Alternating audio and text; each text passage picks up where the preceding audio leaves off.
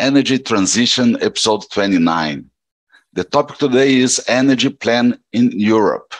Hello, Irineslav and David Blackmon. Hello. Hello, good morning and afternoon.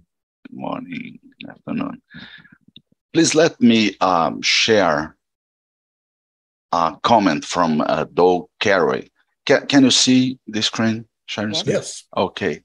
So he said that a topic that he would like to see is the European oil and gas capability versus their will to take advantage of them. And it's a very provocative issue, and I like it. Yes. And the point, Irina, please, if you allow me to ask you, do you see political potential to reach a realistic energy plan in Europe?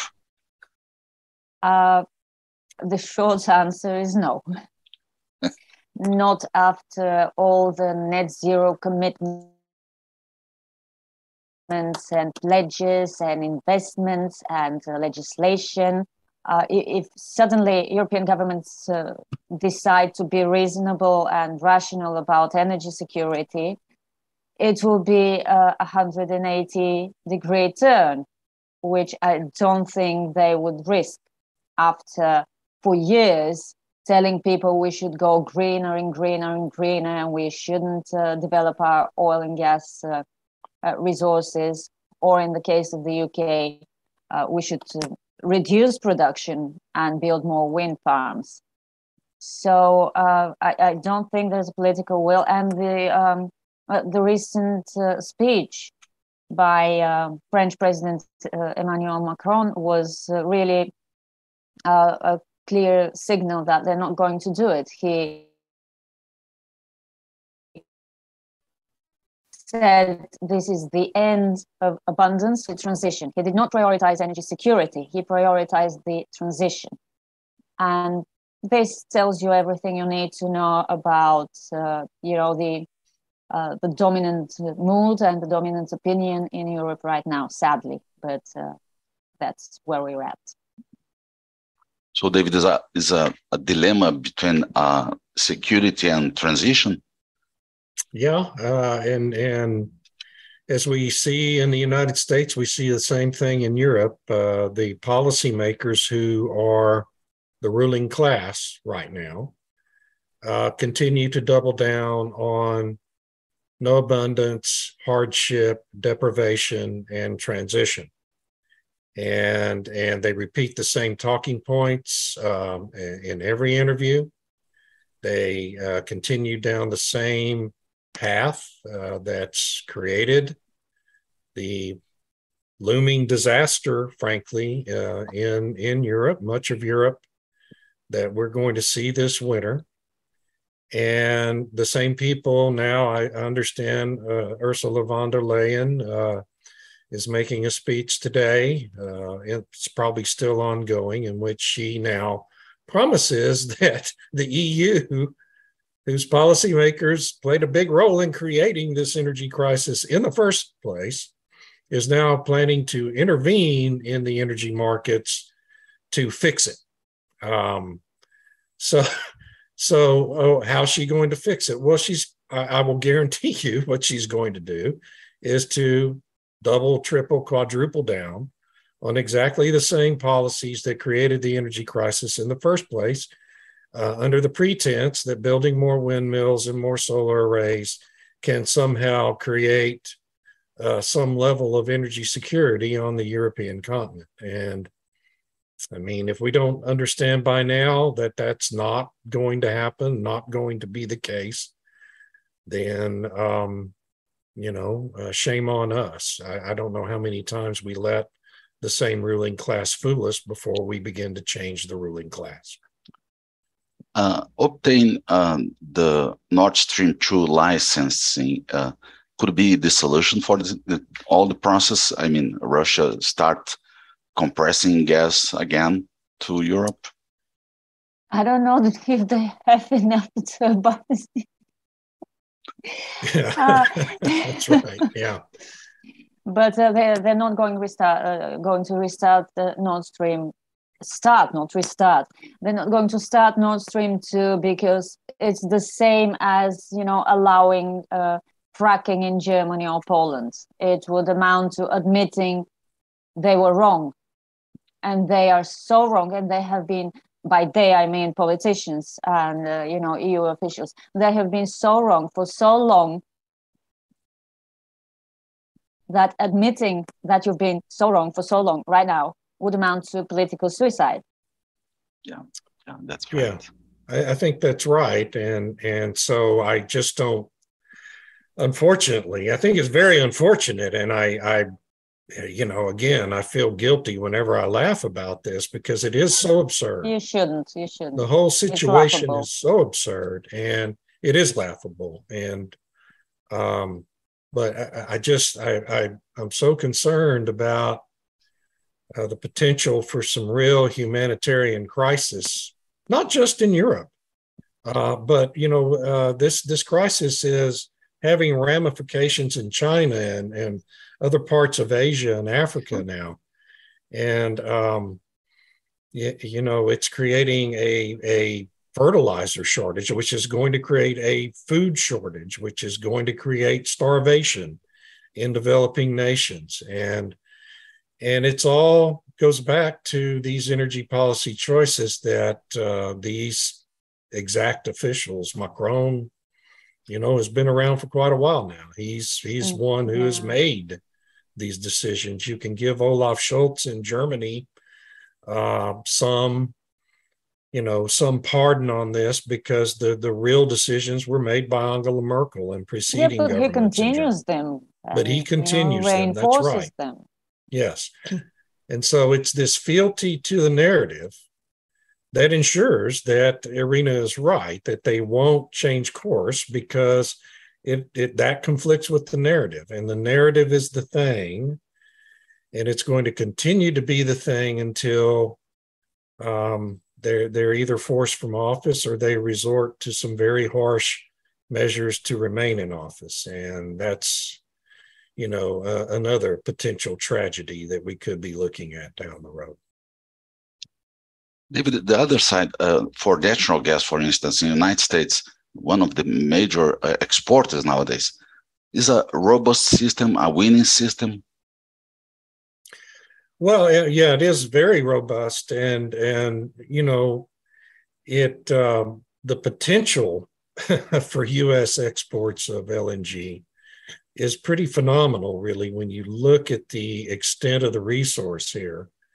But of course, we, just as in Europe, we have a government now that is working very diligently to prevent expansion of the resource, of the tapping of the resource in the United States by refusing to permit the expansion of infrastructure. And that includes LNG export facilities, loading terminals, and pipelines, the midstream part of the industry. And to the extent they can, they try to limit the upstream, but their power to do that is mainly on federal lands and in the Gulf of Mexico. And so they continue to refuse to hold lease sales, even though they give it lip service from time to time. But yes, it's a very robust system, and it has tremendous potential to be helpful around the world. Irina, do you see from Europe that this LNG from the United States is a stable supply? So is it a reliable supply for a long time? Well, it's reliable in as much as the US is a friendly country. Bilateral relations are strong and good. But there's the little matter of capacity, which David has mentioned on more than one occasion. There is not enough LNG to feed the whole of Europe. There are not enough LNG tankers to carry it, and there are not enough LNG import terminals to accept it. So it is reliable politically, and right now it's economically feasible, because normally pipeline gas will always trump LNG on cost. But right now, with pipeline gas where it is in terms of prices in Europe, LNG is, it's really the only option. But I wanted to go back to a point David made, saying he felt guilty about laughing about it. We laugh about Europe because Europe is suffering the consequences of really disastrous decision making. What I don't think any of us would laugh about is what's happening in Pakistan, for example, or in Right. Sri Lanka. We're talking about really massive blackouts, not just rolling blackouts for an hour or two a day. And these are the people who are paying the price for Europe's insufficient energy security, because Europe is wealthy enough to afford all the LNG it can buy from the US, for now at least. I mean, money tends to run out unless you generate more of it by producing something. Right. And while Europe is running itself into the ground, this really has nothing to do with developing nations in Asia or Africa. And yet they are the ones who are paying the price for Europe running itself into the ground and taking all these nations with it, which is a really tragic thing. It's nothing to laugh about. And that's why we don't laugh about it. David, do you believe that the gas from Norway and from North Africa is something significant for the Europe supply consumption?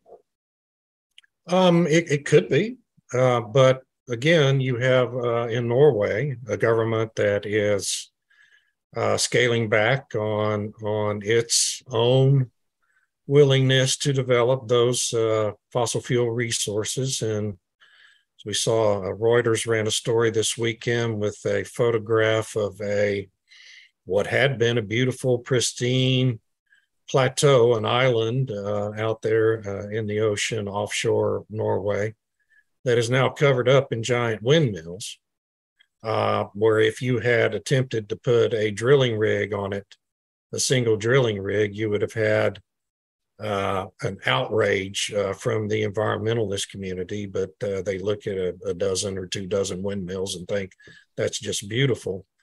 And it produces a pinprick of the energy that Norway could produce. And so Norway's scaling back. North Africa is a different story. They want to produce their resources, but their societies are constantly engaged in civil wars and social upheavals, and that ends up disrupting the ability to produce and export those resources. So, Europe is in quite a conundrum because there are energy resources in Europe that have been very much neglected.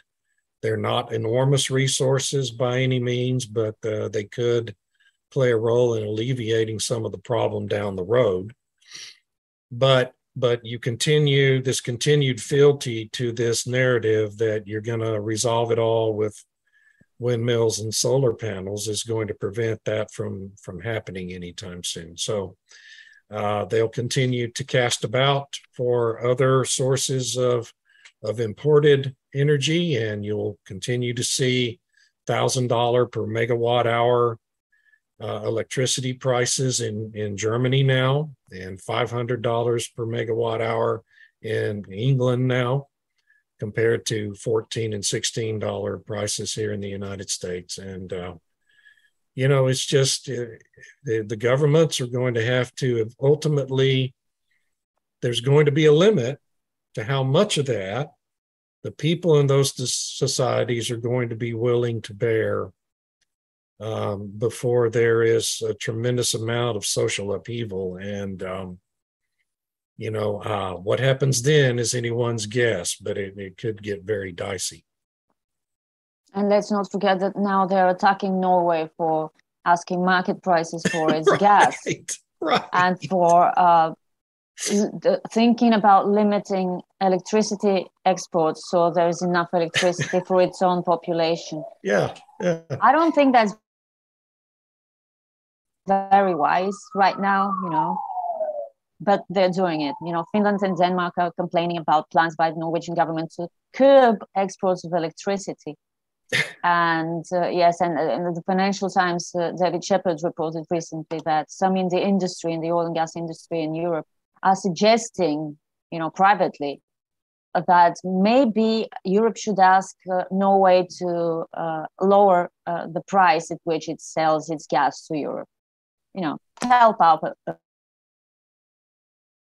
friends, stop making billions in gas revenues. Right. Or better yet, why not give it out for free? Because, solidarity and unity and all that.